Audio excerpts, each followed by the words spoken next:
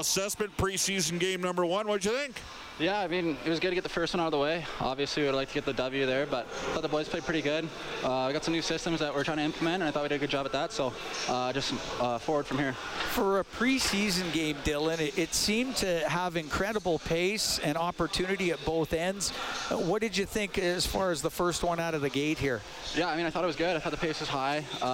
Both teams came to play tonight, and you know, obviously it's the first game. Real game. Everybody's played in a while, so a little choppy, but I thought overall it was good. Dylan, you have great physical tools. You know, you're an explosive skater. You're not timid out there. Hey, you even won a big face-off. We noticed that late in the game, but just a thought. You mentioned sort of focusing on doing the little things, because I think we both know that's going to be the key for you, not to make the team. You're going to be on the team, but to play accelerated minutes. Yeah, exactly. I think one thing I learned from last year is got to gain the coach's trust, and like turnovers and a little lackadaisical in the zone is not going to do that. So I think this year a big thing for me is just try and play simple, play sharp, and play the system as best as I can, kind of gain the coach's trust.